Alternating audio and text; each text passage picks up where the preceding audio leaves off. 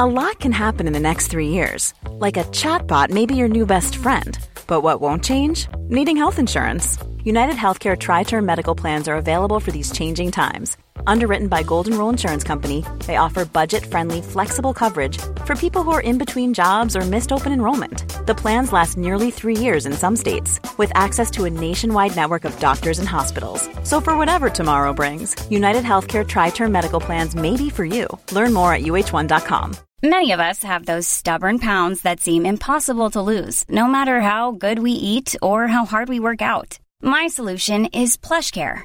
PlushCare is a leading telehealth provider with doctors who are there for you day and night to partner with you in your weight loss journey. They can prescribe FDA-approved weight loss medications like Wegovy and Zepbound for those who qualify. Plus, they accept most insurance plans. To get started, visit plushcare.com/weightloss. That's plushcare.com/weightloss. This episode is sponsored by BetterHelp. I feel like I'm constantly reminding myself that we are all carrying around different stressors, big and small. But when we keep them bottled up, it can start to affect us negatively. And naturally, that can start to affect everything else around us too. Therapy can be a safe place to get things off your chest and figure out how to work through whatever is weighing you down.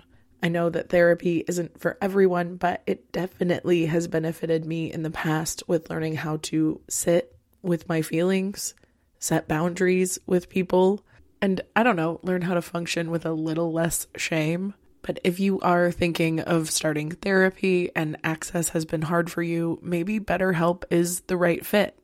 It's entirely online and designed to be convenient. You can get it off your chest with BetterHelp. Visit betterhelp.com/makeyourbed today to get 10% off your first month. That's BetterHelp, HELP.com/makeyourbed. Well, good morning, sunshine. Welcome to another day of the Make Your Damn Bed podcast. We started talking about the very nuanced history of Barbie yesterday.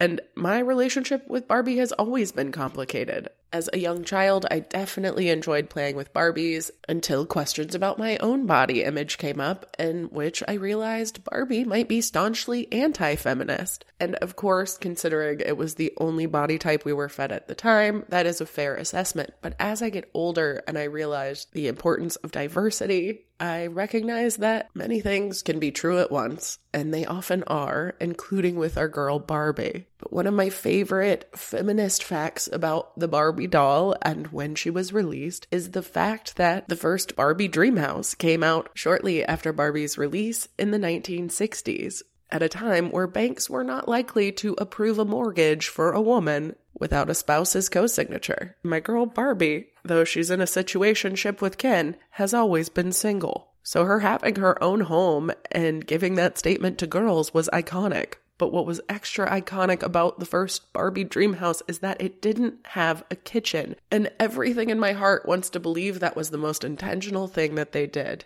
Where young girls were only being taught how to do domestic tasks, I find it to be incredibly powerful and poignant that Barbie had her dream house and owned it on her own, but it didn't contain a kitchen. Instead, it had a bed and books and a record player for fun and all of her college pennants, but not one vacuum cleaner or stove inside. Don't get me wrong, do I think Barbie needs to learn how to vacuum and cook? Of course I do. Everybody needs that. But at a time where girls were already expected to know those tasks, it's kind of exciting to prioritize, anything else. Barbie has always been really popular, and I think it's crucial to have things in the zeitgeist or the public conversation that are willing to break down cultural stereotypes. In 1962, the idea of Barbie living in her dream home with her single bed, it showed that you didn't have to have a husband to make your dreams come true. And I cannot stress enough how revolutionary that was for the time. So naturally, as Barbie jumps back into the cultural conversation, I've been really considering my interpretation of her. And as I compare it with scholarly interpretations and other conversations, as well as releases from Mattel, it turns out I still have a very nuanced perspective on the entire thing. But as a way to combat the argument that Barbie is staunchly anti-feminist, I've begun collecting a bit of a list of proof and evidence that Barbie might be more feminist than her creators like to admit. For starters, since the release of the Barbie Dreamhouse, it's been pretty clear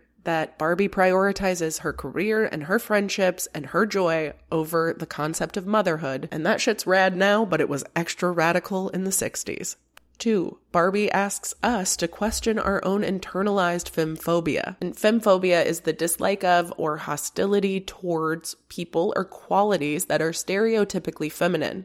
Barbie loves pink and loves to shop and has big titties and does her hair. But that doesn't dilute the fact that she was also a surgeon and an astronaut and an ASL interpreter and a DJ and all kinds of things. But I have found myself getting angry at her perceived ditziness simply because she's feminine. And that's on femphobia, baby. 3, and this one is a stretch, and I'll take it. I'm probably wrong here, but after doing my research, I feel like it could be argued that Barbie's body was a fairly feminist choice at the time. And the reason I have this theory is because Barbie was a direct ripoff and rebrand of a Build Lily doll, which was based on a very sexualized, super misogynistic German comic character. So Barbie rebranded this quote-unquote idealized woman from one who is a gold-digging floozy to an educated and happily single badass. I don't know. It just feels like a fuck you to the men who are like, oh, if you have a body like that, you must be a hoe. And so what if she is? Let Barbie hoe. But that's not all she is. Anyway, I'm definitely not saying that the body structure of a Barbie didn't do more harm to women's body image than good, but I am saying maybe, just maybe, it can be considered a somewhat powerful stance against judging body types in general, even when they are quote-unquote idealized or impossibly perfect, like Barbie's was. All right, number 4. Barbie went to the fucking moon. We mention all the time that Barbie was an astronaut. That was her first job. But she did that shit 4 years before Neil Armstrong did, and I think that's fucking cool. Number 5. In the 80s, when women were breaking into the C-suite, Barbie was part of that workforce. She became CEO Barbie with her briefcase and her little pink pencil skirt and blazer.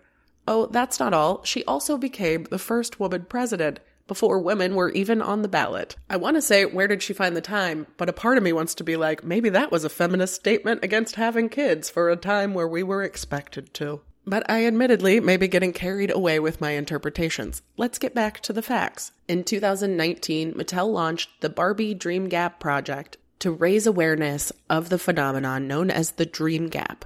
Beginning at the age of 5, girls begin to doubt their own intelligence, where boys do not. This leads to boys pursuing careers requiring a higher intelligence and girls being underrepresented in those careers. As an example, in the US, 33% of sitting judges are female, and that stat inspired the release of Judge Barbie, which came in 4 different skin tones and hairstyles, along with judges' robes and a gavel accessory. And finally, the Barbie slogan is, and always kind of has been, some variation of, you can do anything. And she isn't wrong. But for a lot of girls, it was the first time they heard that. And I get it. She really ain't perfect. But I have started to come around to the gal. And like everything else, Barbie shows me that many things can and probably are true at once. It also shows me that a revolution can happen in big ways, but likely it's already been happening in millions of small ways. And when we make an example of our revolutionary heroes before us and we assess them for the negative impacts they had, in addition to the positive ones, that on its own is progress. So it is a privilege to be able to critique Barbie as a community and actually feel heard and get some feedback from Mattel, even if the reason is Mattel's just trying to capitalize on our volume. But the reality is change is going to come.